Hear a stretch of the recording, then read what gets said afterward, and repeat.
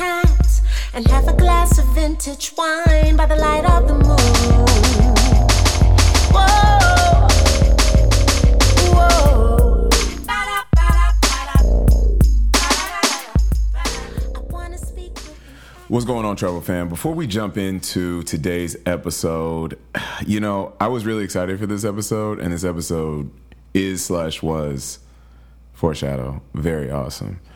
And you will see the special guest is someone who I've been wanting to get on the show for a very long time. However, one of the perils of being a podcaster is the possibility of file corruption. And this episode was intended to be over an hour long, and the file got corrupted, and I was only able to salvage about 20 minutes. So I know it hurts me, but we're going to get him back on. We're going to get him back on the show, and we'll touch on a lot of the same topics that were lost, because if there's one thing I know about this gentleman is that he'll be able to keep the sauce. Smith is one of the most introspective brothers that I know.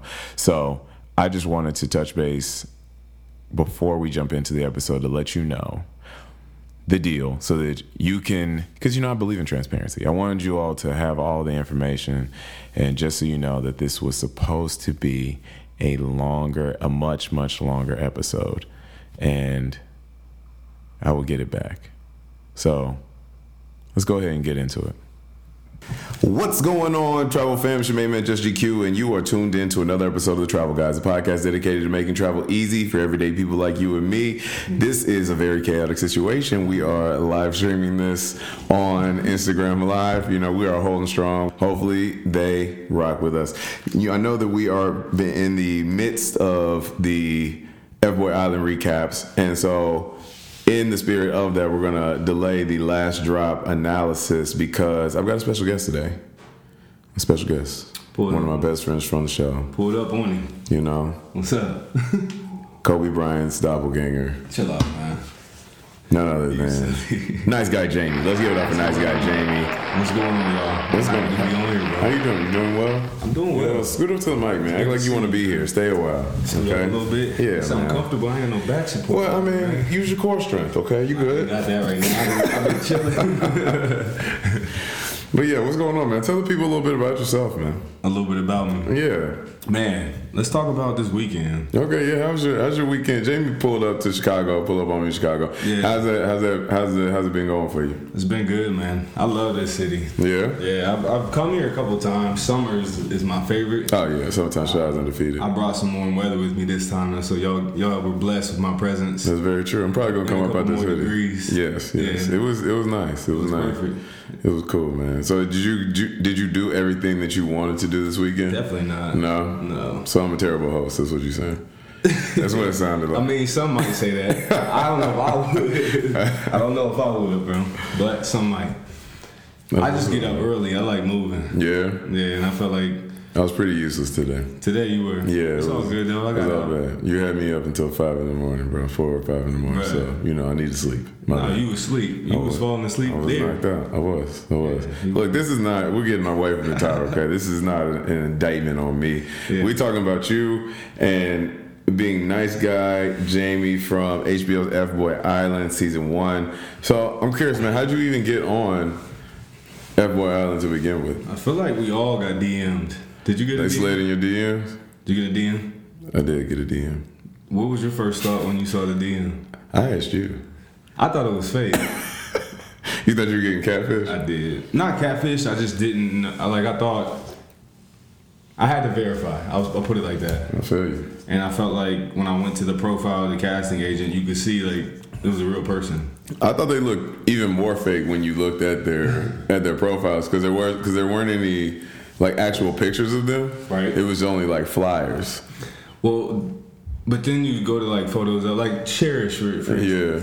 She is in the game. Like you can search their names and stuff like that. So you do a smooth Google search. That was probably my best class in college, bro. That the creeping key class. Search terms, right. Like learning how to like navigate Google. And I'm going off right now, but I feel the same way with like being able to find people and see where things are connected, and it was legit. I mean, we were on the show, and it was an amazing experience. I'm glad I said yes to it, because we wouldn't have met each other, bro. That's very real. That's very real. So, what would you say would you say it was an impactful experience as a whole? Tell the people a little bit about your experience, your personal experience, who you are, how it led you there, and like what you actually, like what you experienced on the island. You want the juice? A little bit. A little bit of the juice. And the squeeze. Well, who I am, man. So I'm born and raised in Columbus. Live in Columbus still. That's what's up. You know Bow Wow? Went through, bro. Did you know Bow Wow growing up? Nah, but I think my dad and them were like babysat by his mom. Oh, where? Yeah, my dad, my aunt, and my uncle. My dad and his siblings. That's what's up. Yeah, that's the only connection I got to Bow Wow. But he went to Reynoldsburg, which is like a school 10 minutes from mine. That's crazy. And we used to beat up on them. And we still do. And I say that kind of leads us into like sports. Yeah, because that's been a major part of your life. Big part of my life. It has been. I'm still around athletics, working in my current job. But man, sports has definitely like been a staple in my life, and I think for me, like it teaches you a lot about life. Yeah. How so? I would say, man, just about like how to work with people. Right. I think if you think about the makeup of a locker room, in some of my locker rooms, you got people from rural, like podunk town. And you got people from big cities, you got people from the hood, you got people from just all over. Right. And you got people from overseas. We're starting to recruit Australian punters now. That actually makes a ton of sense. Rugby players? Pipeline, yeah. We got some good ones that's come through. I got Cam is still, I think he's with the Texans right now. Dang, that's crazy. But yeah, bro. So football was my number one sport.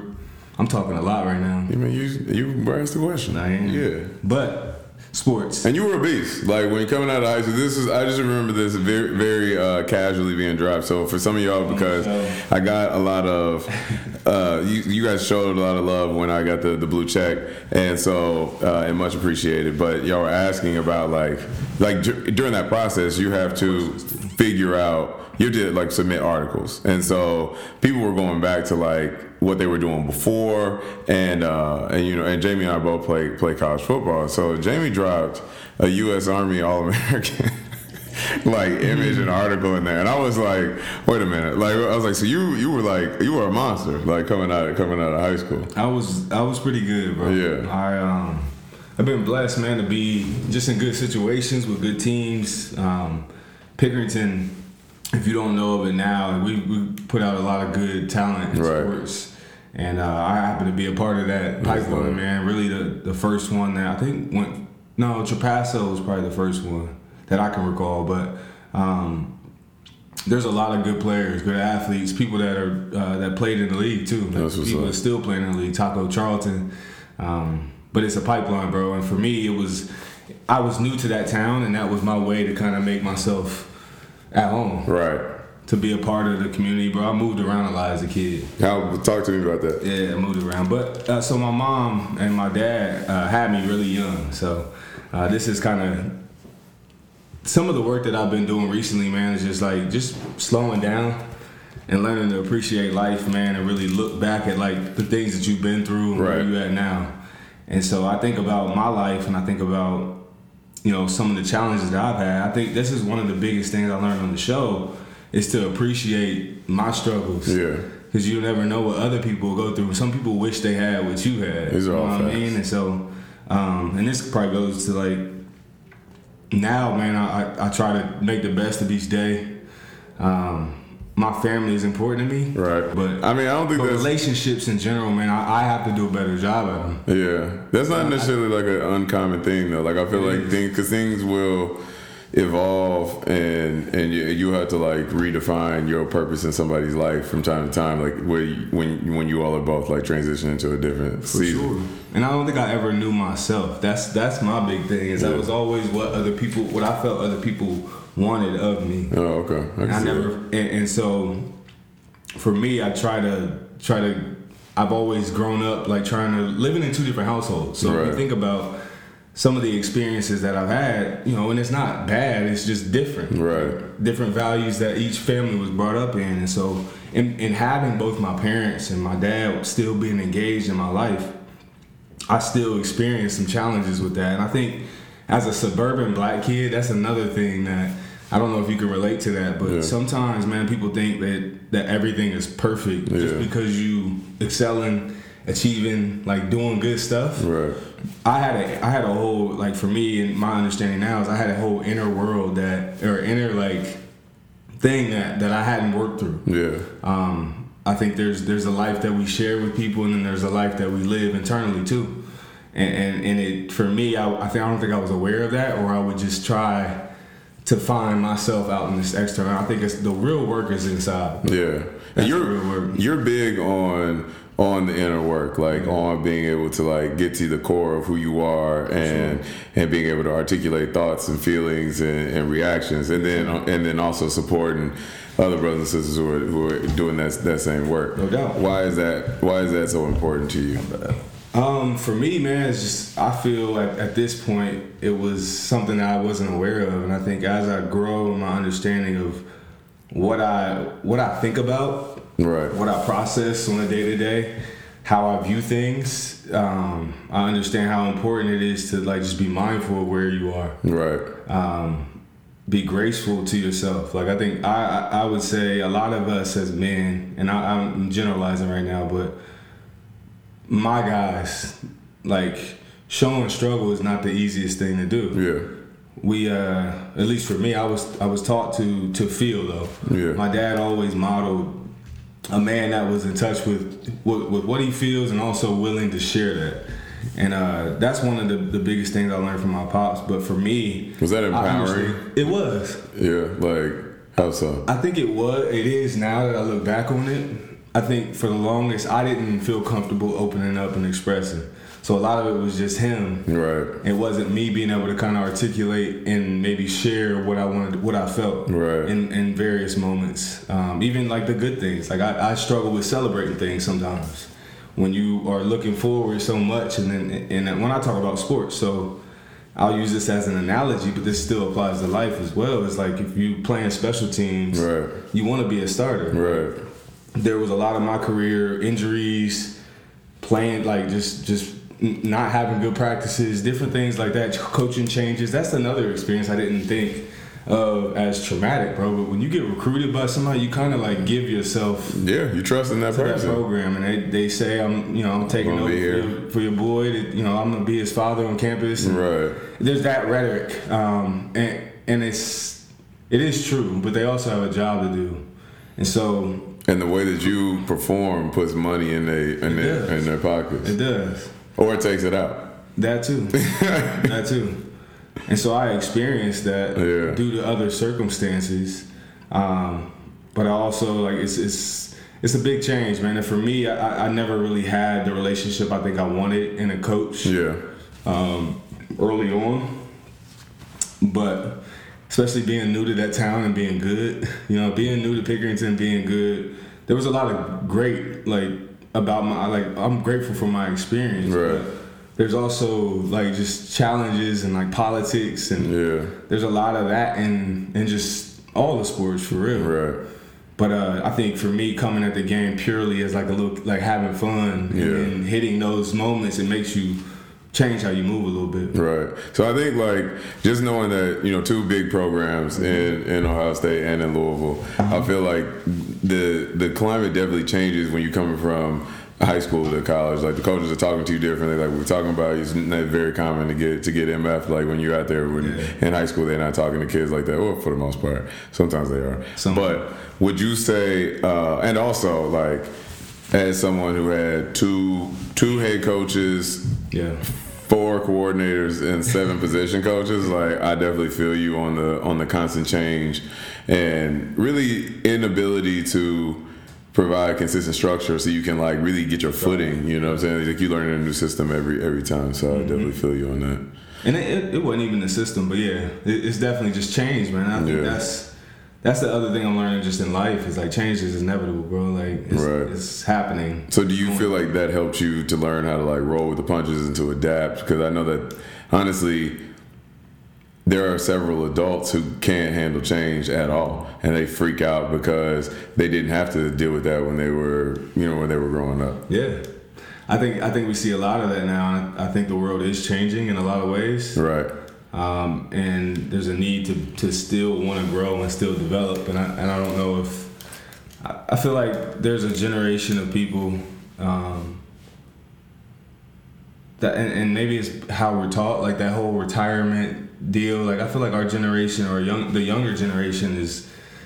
They're just innovative and creative, and I think there's a big change coming in education. That's one of the things I'm passionate about as well. The Z's are going crazy, especially with like crushing student debt, student loan debt, and all that stuff, and just finding like alternative ways to make a good living. Because I mean, we were bred that you got to go to college, you got to do this. Yeah, even if you don't know what you're gonna do, like you got to go, you got to have the experience. And while like I'm very grateful, but like if you look at folks who go into trades.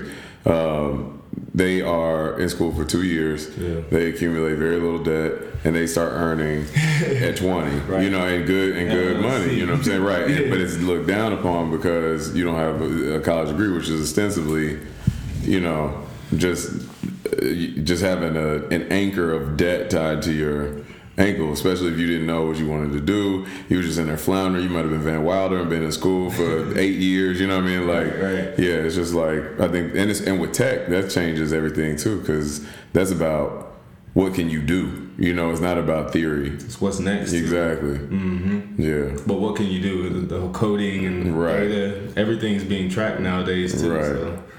That's it's just getting smarter and smarter. You see these robots and NFTs and you were deep in the NFT game. What are your thoughts on the NFT game? Shout out to The Vij. The Vij. Oh man, Busted Brains NFT. That's where we at. Man, from what I know, it makes sense. So if you think of like the highlights, you think of a clip. We'll say a F-Boy Island clip. Right.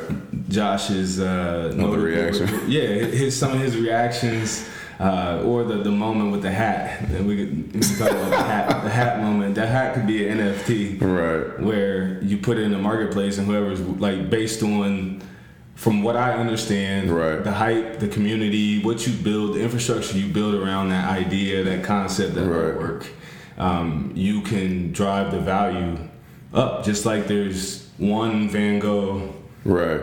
Like original, yeah. And then there's copies that are made from there. The one of one, the value is high. Right. So the one of one, somebody may copy and paste it, but I have the transaction. I have the I don't even know what they call it. What was Vij saying? It's basically your wallet. Okay. You put your wallet address and it has the link, the exchange that's tied to the blockchain. So you're basically getting royalties every time the image is used? See, I don't know about that one. Okay. I'm collecting. So I'm just holding on to them. And if somebody makes an offer that I'm willing to take, right. Which I would hope that it's greater value. And then there's also, they're engaging like influencers, celebrities that then bring more hype and more attention and more eyes. See, I'd heard that like to me, and his is special to me because of the mental health part. Okay, which he's giving 20% of proceeds back to a national mental health foundation. That's dope. So we'll see how it plays out, man. I think it was just when I started thinking about the NFTs, especially with celebrities, I was hearing that it was like basically access to a club. So like if you think like a Soho House, that was the example that was given to me. Yeah, it's like this is your membership card. We're gonna give this to you because in exchange for publicity. Mm-hmm. But like once you have this, once you accumulate it, then what was that? Once you have the NFT, then you have access to like all these exclusive parties and like all that stuff that's going on. That's what I'm saying. That's the community. That's the ecosystem around it. That was dope. Yeah. So as you all can see, we were really just getting warmed up. And rather than waste the episode, I wanted to just use it more so as like a preview so that y'all know that Jamie will be coming back on the show. You did not even get to hear when we got into F-Boy Island. We talked about Jamie's past relationships, like how those have constructed his current view of love and what drove him to go on the show. And it's a really interesting story that I can't wait for you all to hear. So, it'll be back. We'll get Jamie back on the pod so that we can continue to, or we can finish, I should say, telling his story. But, more episodes coming. As always, thank you again for joining the Travel Guides podcast and listening to today's episode. Please follow me on Instagram at GQ50, at the Travel Guides, on TikTok at JoshGQ50, on Twitter at GQ50, and as always, please subscribe on Apple Podcasts, Spotify, Stitcher, wherever you listen to your podcast. And that'll do it for another episode of the Travel Guides. And remember, your next adventure is just a click away. Thanks for listening.